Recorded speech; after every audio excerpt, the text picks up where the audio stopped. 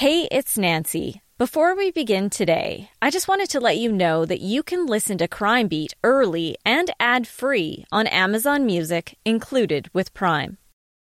This episode is brought to you by Shopify. Do you have a point of sale system you can trust, or is it a real POS? You need Shopify for retail. From accepting payments to managing inventory, Shopify POS has everything you need to sell in person. Go to shopify.com/system, all lowercase, to take your retail business to the next level today. That's shopify.com/system. A listener's note. The following episode contains coarse language, adult themes, and content of a violent and disturbing nature, and may not be suitable for everyone. Listener discretion is advised. Think about some of the most high-profile historical criminal cases, ones that date back to the 1800s, like Jack the Ripper, or the outlaws of the Wild West, and even more recently, the Golden State Killer. In each of these cases, police used sketches to try to identify the offenders. A lot of the early drawings were fairly crude, more like artist renditions of what evil looked like versus accurate depictions of what witnesses saw. But over the years, these drawings have dramatically improved. Even now, police agencies all over the world use sketches when they don't know who committed the crime, when there's no surveillance video, only witness or victim accounts. I've talked about these composite sketches in previous episodes. They can make a big difference in an investigation. I was very excited because as we did that talk, I saw this guy sitting on top of the garbage can, the plastic garbage can, amongst 20 other people waiting for the bus. And he had a shaved head, but certainly he looked a lot like my drawing. They can also create huge problems if the sketches are too vague. Probably from day one that the composite drawing was released, we were backlogged by 500 tips for the next 2 years or more. I'm Nancy Hixt, a crime reporter for Global News. Today, on Crime Beat, a special look at the art of forensic composite drawings. This is Drawing Out a Suspect. Ren Lafreniere is retired now, but for 35 years, he was an officer with the Calgary Police Service. 20 of those were as a detective. He's a tenacious investigator and spent many years working in the sex crimes unit. That included work on several high-profile historical cases. During his time with CPS, Lafreniere was also a skilled composite sketch artist, a talent that really grew out of frustration. For years, Lafreniere said he would look at the sketches that were released to the public. He said they were too basic, not even close to lifelike. So one day, he questioned an officer who was creating a sketch. I kind of went at this investigator. Well, how many times do we identify guys from these types of ident pics? And he said, well, I don't know. All I know is I put them out there and we put them on bulletins. And if we get lucky, we get lucky. I said, but have you ever heard of anybody coming back and saying, hey, that ident photo you put out there actually put us on line to this bad guy. We caught him and he's admitted to it or whatever. And it never happened. In all the years I was on the job, that as a young officer and a street guy growing up and seeing these things, just hating them. Historically, Lafreniere said those sketches were created using a kit. They had this old ident kits that you could throw together and flip these eyes and noses and mouths over top a selected head shape. And it would never look human because the lines of these things never actually melded together. So it was a really disjointed, like a Picasso picture really, because the eyes never looked proper. They didn't fit on the nose and the cheekbones properly. Lafreniere felt he could do better. It's not because he was trained as an artist at the time, though he does have some natural artistic talent. When I was a kid, I was born in Winnipeg, and I was a big comic reader as a kid, and I would sit for hours after school. Like I remember my mom said, run home to watch Batman and Robin, and it just the whole superhero thing was the coolest thing for me. So I would draw. I would draw Batman. I would draw Superman. You name it. And I got very good at it, actually. And so my mom decided that, well, you know what? I think she called me Rembrandt, not Rembrandt, but Rembrandt. She, at 9 years old, she put me into this painting course at a high school. And so, I didn't really care for it because I had to walk there at night, around 9 p.m. And the first thing I get there is 40, 50-year-old people in this. There's like 20 of them all here.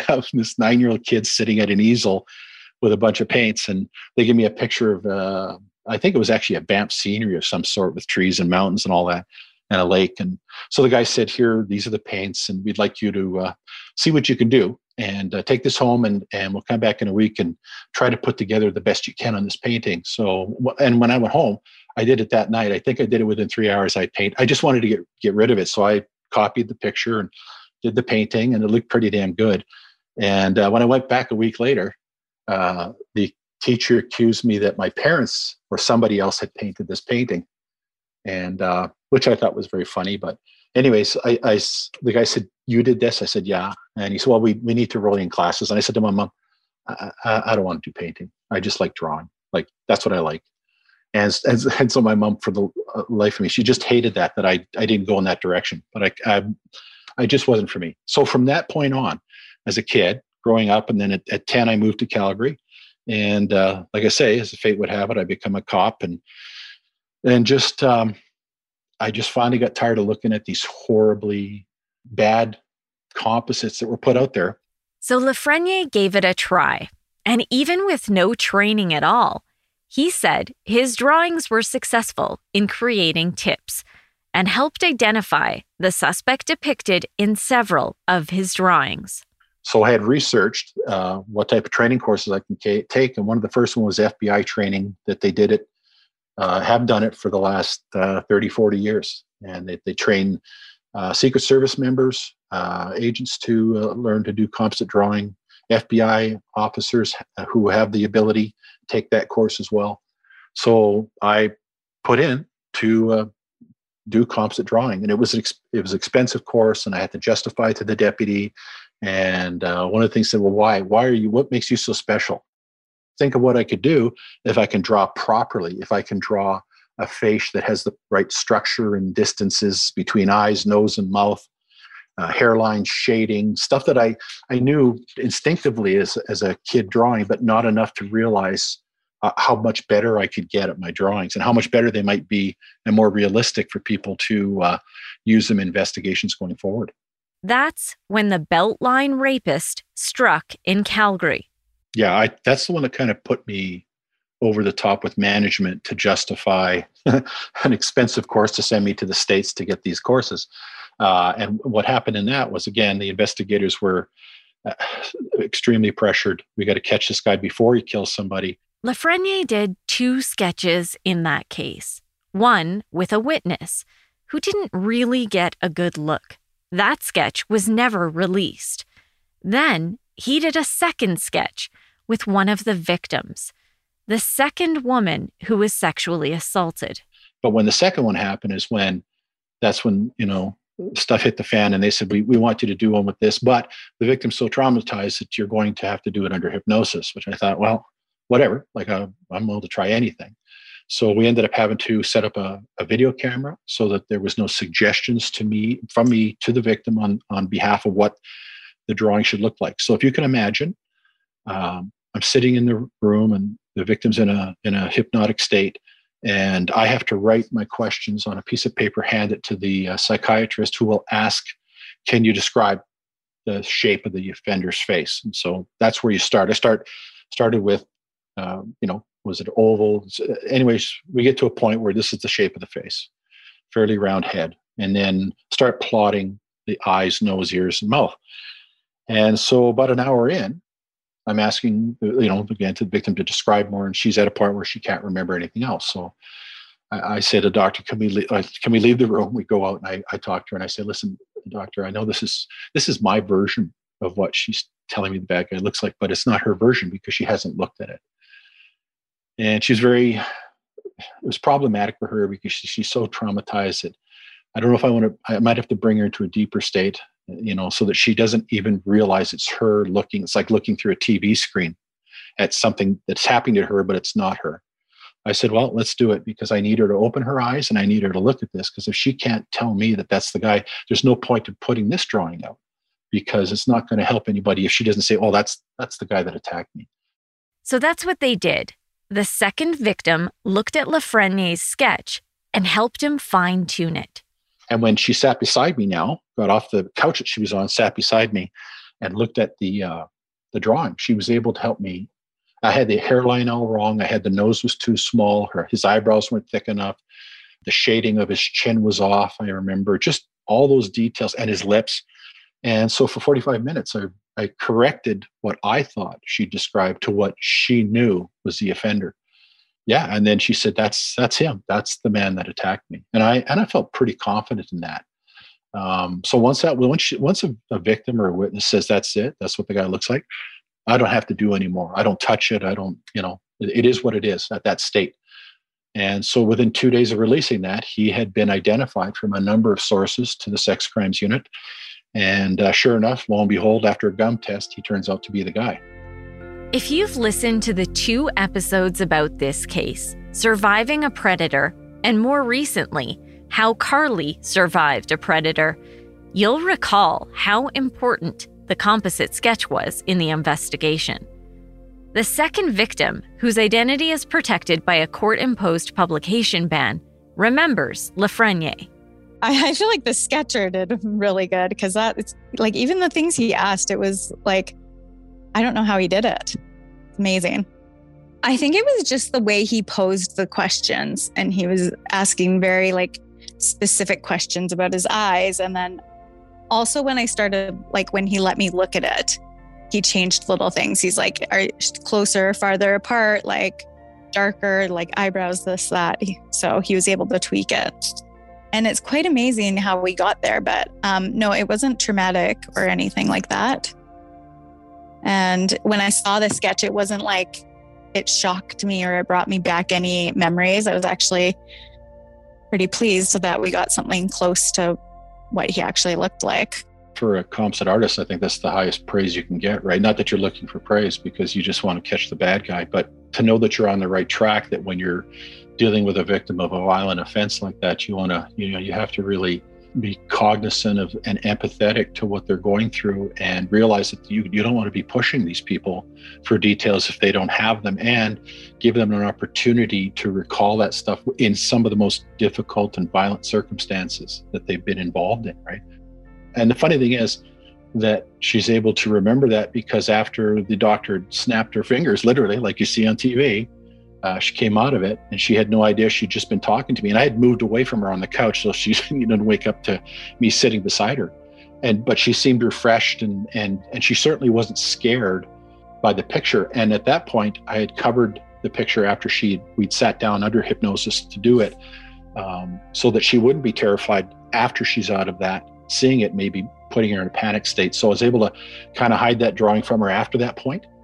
And of course, she had seen it in the news and stuff like that, and commented to the investigators about how close she thought that drawing was. Dreaming of a better sleep? Tossing and turning is not your destiny. And Ollie is here to help. Ollie invites you to sink into sweet, sweet slumber to improve your mental and physical health and overall wellness. More than just melatonin, Ollie's ingredients help you unwind your mind for a delightfully dreamy drift off. Sleep is on the way at Ollie.com. That's OLLY.com. Hey, it's Kaylee Cuoco for Priceline. Ready to go to your happy place for a happy price? Well, why didn't you say so? Just download the Priceline app right now and save up to 60% on hotels. So whether it's Cousin Kevin's Kazoo Concert in Kansas City, go Kevin, or Becky's Bachelorette Bash in Bermuda, you never have to miss a trip ever again. So download the Priceline app today. Your savings are waiting. Go to your happy place for a happy price. Go to your happy price, Priceline. If you put the sketch and the photo of Wafid Dalla, the Beltline rapist, side by side, it's an incredible likeness. And at that time, Lafreniere had no official training to do composite sketches.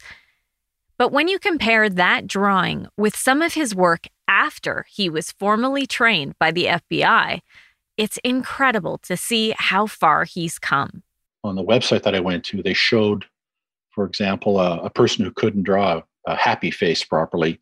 And then at the end of this course, how they were drawing pretty darn good pictures. And I thought, wow, if I could take what I have now and learn from them, I could probably get 100% better and make these things more realistic. And again, offer that opportunity to an investigator to be able to identify an offender on any major case.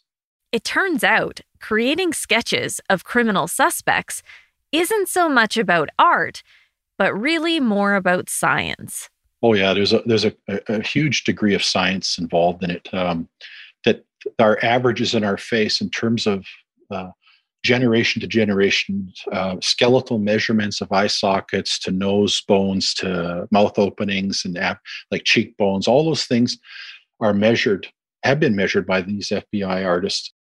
Well, I can tell you that the averages to every human face are the same. Like the eyeballs are the same width apart. There's no set group that has a specialized a set of eyeballs that doesn't sit where they should on their face structurally, from their forehead, top of their forehead to where the eyes sit, to where your nose meets and your mouth and so forth, and your chin line. I mean, other than some minor averages that a person might have in their face, maybe a small chin. That's, it's not common or uncommon, but traditionally those things all line up. And if you structurally put that drawing together, you're going to have a better opportunity to put together a proper face. Interestingly, even though we all look different, there is a formula to the measurements on our faces. The reason why most drawings fail is because they don't look human. And once you lose that human element to the drawing, if you put that out there, people see it as nothing more than an oddity. And it looks so odd, some of these drawings,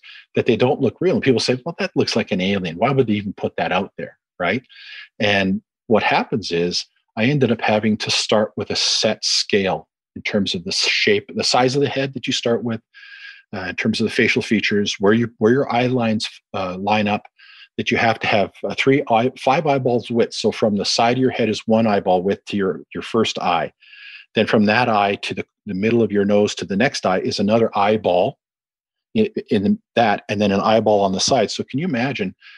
So you ended up having to draw 5 sets of eyes across the width of this face. And then you would erase the eyeballs on both sides and the one in the middle of the nose. And if you get that right and you plot those eyes right, the recognition factor for a human being to see that drawing will see that as, that looks like a human being to me. That to me looks like a face I would recognize. Lafreniere said, more than knowing how to draw, a lot of composite sketching is having an eye and memory for details. The first handbook I had on my first course was literally a study. I'm sure it was about 1.5 inches thick. And of course I voraciously read through it because I wanted to go from A to B on this and know and understand it before I went to the next day for drawing. They give you as an FBI handbook of facial features. And one of the things you have to do when you're on this course is they give it to you and they tell you, look through this, like take it home tonight and look through this book and you tell me if you recognize anybody in these books. And as fate would have it, they had guys like Jeffrey Dahmer, John Wayne Gacy, all these guys. And so they would have like a black mark bar over his eyes. And if you recognize that, then you have good recognition factor because you can, and I mean, these guys have been in the media and stuff like that over the years. And Ted Bundy and guys like that. And even though his eyes were covered, I recognized him as John Wayne Gacy. So if you think about that, your mind tracks that image. And I could draw John Wayne Gacy from memory if I needed to, knowing what he looks like in my own mind. So you have to have that pattern formation. You have to be able to recognize that and be able to lock it in your head and know, okay, this guy has a cleft in his chin that's, belongs to John Wayne Gacy or whoever. As soon as his formal FBI training was complete, Lafreniere began to put his new skills to the test. And each time he spoke with a witness or a victim, he took his FBI handbook of facial features with him so they could pick out the correct eyes, nose, cheekbones, or hairline. And that really helped him fine-tune each drawing. Then, yet another serial rapist surfaced in Calgary. In 2006, a man known only as the Falcon Ridge Rapist terrorized a Northeast Calgary community. He grabbed complete strangers and sexually assaulted them. I remember covering this case. Women in that community lived in fear, never knowing when this violent rapist would strike again. Lafreniere did several sketches in the case. The first drawing was with the help of a woman who was attacked at night. It's a dark drawing. It's a black baseball cap, and it's on a black background. I'm not sure why the investigator later decided to put it on a black background, because it even seemed more sinister to me. That same victim called me up a couple of weeks after that and said she wanted to apologize because she thought she had demonized that drawing because she was just terrified, and the darkness seemed to be all around her when the attack occurred. So that's kind of the vision of what she put out there. And that's not any, she did the best she could under that circumstance. I felt for her because even when she called me, I could tell that she was terrified about that whole event and how she had internalized that. And she was depressed about it. She was upset about it. And like I said, she was nice enough to contact me a couple of weeks later and say, listen, I don't know if that's really a great drawing of the guy that attacked me, only because I can't get that dark vision out of my mind. And I don't know if I've given you enough. I know I've got to look at his face, but do you think I can recall it? And I was almost tempted to maybe put her under hypnosis. And at the time it wasn't thought to be a good idea, just because of the way she was traumatized. So that's drawing number one in that event. It turned out there was another victim.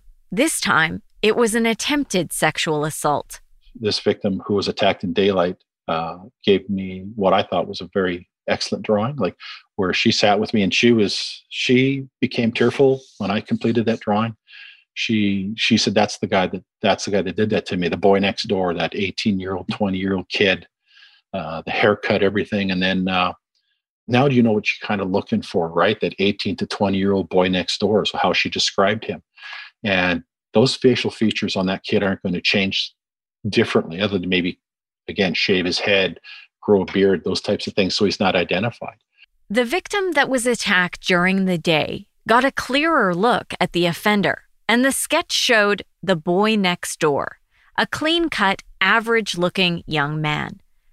As you heard earlier, the victim who helped with the first sketch said she demonized her attacker, and that came through in the drawing.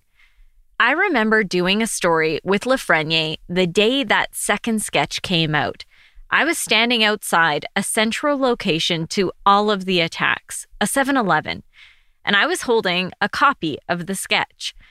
I was approached by someone who looked exactly like the drawing. I made a comment and he took off. But here's what happened next. Here's one of the things I'd been in touch with was a FBI profiler friend of mine who we had discussed a number of things. And one of the things was that the offender lived in the area and lived very close to the attack sites. One victim lived across from the 7-Eleven. One victim had walked down the block when she was attacked. The second victim or third victim in the case had come all the way from her building to go to the 7-Eleven to get some smokes and orange juice 1 a.m, right? And she became the third victim of the offender. And again, how did that all happen? Why did he attack her directly behind the 7-Eleven? So all these things came into play. And what happened was, when I got the drawing and we met in the parking lot and all the media was there, sure enough, the victim in the first offense said that her attacker was sitting on a plastic garbage can at a bus stop kitty corner across from a 7-Eleven. And he'd asked her for a smoke first before he attacked her. And I was very excited because as we did that talk, I saw this guy sitting on top of the garbage can, the plastic garbage can, amongst 20 other people waiting for the bus. And he had a shaved head, but certainly he looked a lot like my drawing. And I had a copy with me, and I had one of the analysts, the sex crimes analyst, with me because she wanted to see the physical amount of walking the offender did. So as we finished our interview with you, I drove to the bus stop and identified myself. And as fate would have it, this guy identified himself as a certain individual who lived right behind the 7-Eleven. And he asked me if I was going to arrest him right there and then. I said, no, would you like to give me a DNA sample? He said, nope, and got on the bus and drove off. And I was, as fate would have it, tips came in. And the same offender that I spoke to at the bus stop was the same offender that I ended up later arresting from a Crime Stoppers tip where he admitted he was the Falcon Ridge rapist. The offender turned out to be 21-year-old Andrew Ori Jefferson. He was sentenced to 6.5 years in jail and was released in 2013. But since then, he's had more trouble with the law. He's been in and out of jail ever since. I'm Samantha Cole, host of the new season of Understood, the Pornhub Empire. Over the course of 4 episodes, I'll tell you how a horny YouTube knockoff in Canada came to dominate the porn world, only to shatter their cheeky reputation in a massive scandal. The Pornhub Empire is a new season of Understood from the CBC. Available now wherever you get your podcasts.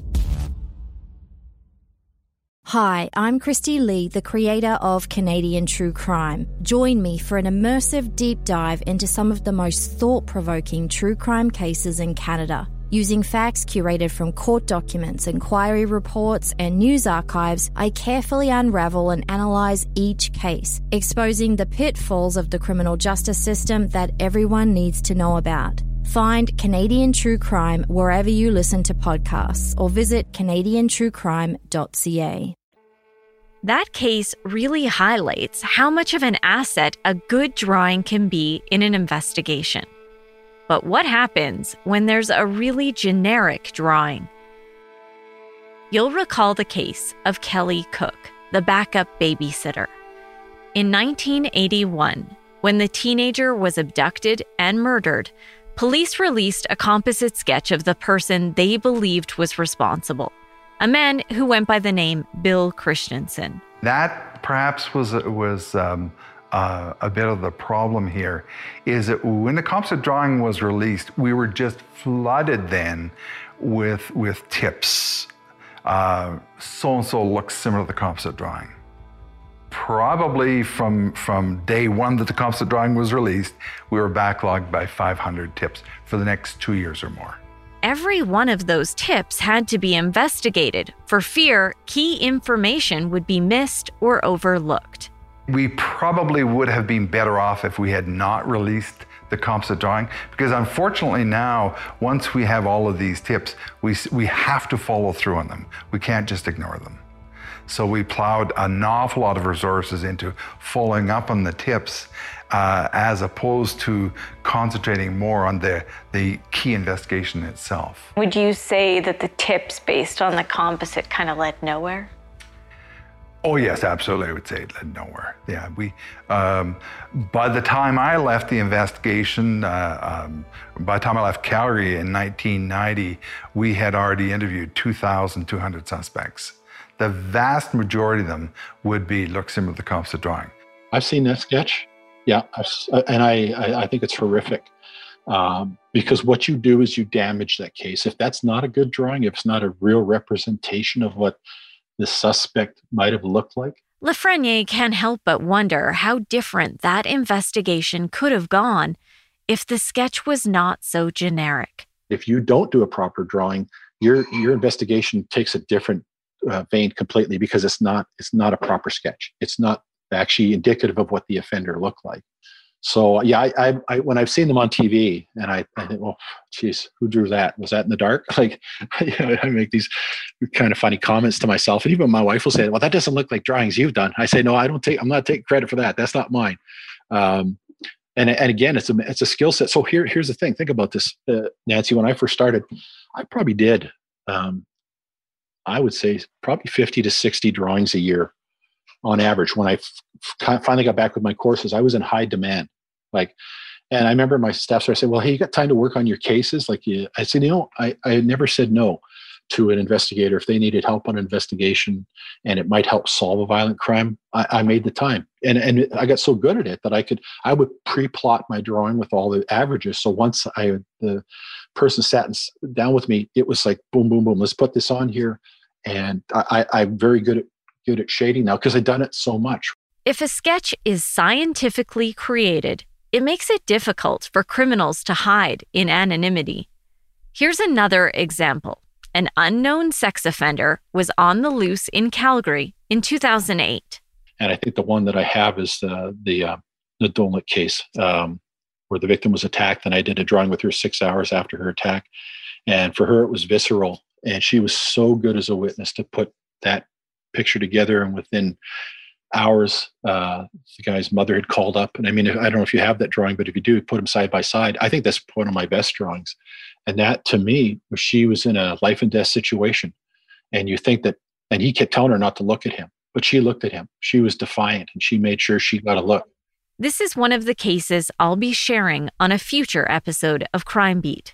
And she knew that if she was going to survive it, she would want to be able to identify that guy again. And to me, that was one of my, I think, a really good drawing, because it certainly, it pinpointed us as to, okay, here's our guy. Now we can put all the resources towards him.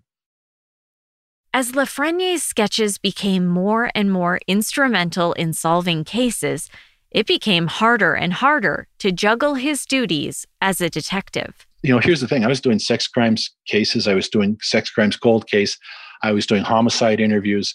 I was doing drawings for it didn't matter. Street level constables. If you had a case that you needed a drawing on, I made time. And so at the point, I kind of got run ragged. And that's when I kind of went to my inspector and said, maybe there's other people that might want to do this too, because I'm not going to be here forever. And so that's ultimately what ended up happening. There were 4 other people trained on that. Now retired, Lafreniere still finds himself studying the people he sees every day, as if he's preparing to do a drawing. I've been in a few road rage incidents over the years. You drive and some guy cuts you off, and you get pleasantries to each other through the mirror. And then one guy pulled over and wanted to fight me in the middle of the street one day. And I made a mental check, and I said, I'm not going to get out, because if I do, it's not going to be good. And I just tell him to get back in his vehicle and drive off. But I not only made a mental note, I had that seared into my face that if I needed to, I'd be able to draw that guy. I would know in a minute. You might be wondering, with the COVID-19 pandemic and face masks, how that changes how Lafreniere sees people. And it's funny you mentioned that, because whenever I'm driving or I'm shopping, and it's now all we see is people's eyebrows, right? We don't, with the masks on, we don't see anything else. But I notice eyebrows. I notice the shape. I notice the size, the thickness, the way they tail off, all those little crevices. The little marks you get in your brow. How many? Funny enough, I count those sometimes on people, because it's a sign of stress. You see how many people have lines in their forehead. Figure that guy must be miserable in life, and I make a little mental note. So yeah, as an artist, I'm always looking for those unique features that kind of set you apart from the other human being beside you. I often find myself memorizing the people I see. It's just something I do. Likely because I've covered hundreds of crime stories, and I'm always subconsciously preparing to be a witness. That made me wonder if Lafreniere had any tips on how to remember certain things that could help police in creating a sketch. He said the reason that's a hard skill to learn is because most times when you're a victim or a witness to a crime, it's incredibly stressful and traumatizing. The first thing that kicks in is a survival instinct, right? So you can't really prepare for that. I would like to think that as a witness, if you're outside of that zone of violence, and even then you have witnesses who are traumatized by what they see when someone else is being attacked. And it's very difficult to slow down that process in your mind.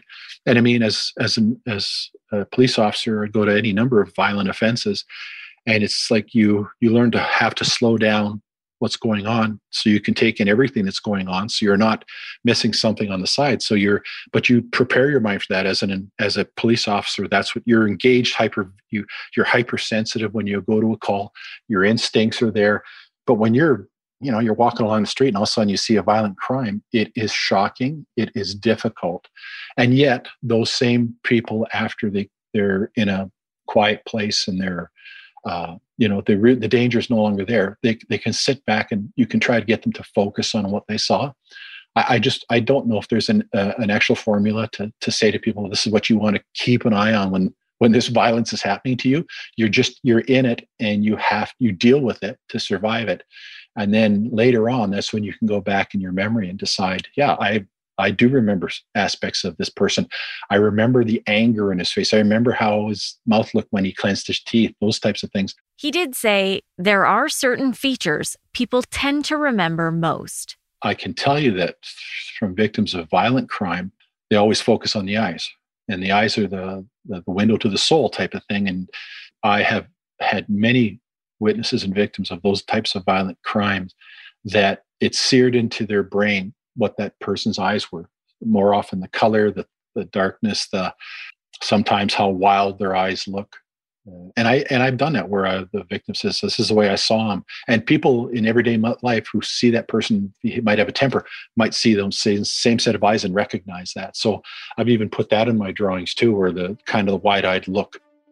For those who are wondering if they can become a composite sketch artist, Lafreniere said it's something that can be learned, even without any artistic talent. Actually, when I was on my courses, there's a girl who was a 911 dispatcher, and it was always in her heart of hearts to want to be a sketch artist, like for composite drawings for the police. And not one of those kind of a wannabe hanger-on. She was generally wanted to do that. And I met her the first day in my course, and I had to say, she was one of those people that couldn't draw a happy face right, like, circle with the 2 dots and a mouth. And I thought, oh my God, how is this woman going to get through this course? And yet it's so scientifically easy if you can use the concepts that they have to put those eyes where they need to be. And the funny thing is, recognition comes from the eyes first. If you can get those eyes right, everything else falls into place after that. And by the end of that week, she was drawing pretty darn good drawings. During Lafreniere's well-established career, he was the recipient of the prestigious Calgary Police Chiefs Award, which recognizes an outstanding act of courage or the rendering of valuable assistance to CPS in the preservation of law and order. Thank you for joining me for this special episode of Crime Beat. And thanks to retired detective Ren Lafreniere for his willingness to share his expertise with us. I'll post some of his sketches on my social media accounts for you to check out. And if you want to take some of Lafreniere's tips and try your hand at drawing, feel free to post on social media and use the hashtag CrimeBeatSketches so I can see them and I might even share the best ones. Crime Beat is written and produced by me, Nancy Hixt, with producer Dila Velasquez. Audio editing and sound design is by Rob Johnston. Special thanks to photographer-editor Danny Lantella for his work on this episode. And thanks to Chris Bassett, the acting VP of National and Network News for Global News. I would love to have you tell a friend about this podcast, and you can help me share these important stories by rating and reviewing Crime Beat on Apple Podcasts or wherever you listen. You can find me on Twitter at Nancy Hixt, on Facebook at Nancy Hixt Crime Beat, and I'd love to have you join me for added content on Instagram at nancy.hixt. That's nancy.hixt. Thanks again for listening. Please join me next time.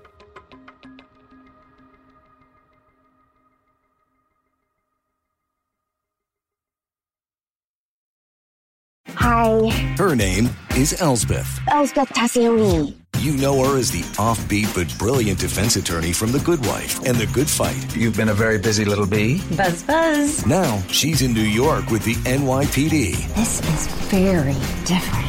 Better. But still using her unconventional ways to find the truth. Are you trying to sniff me, Miss Tascioni?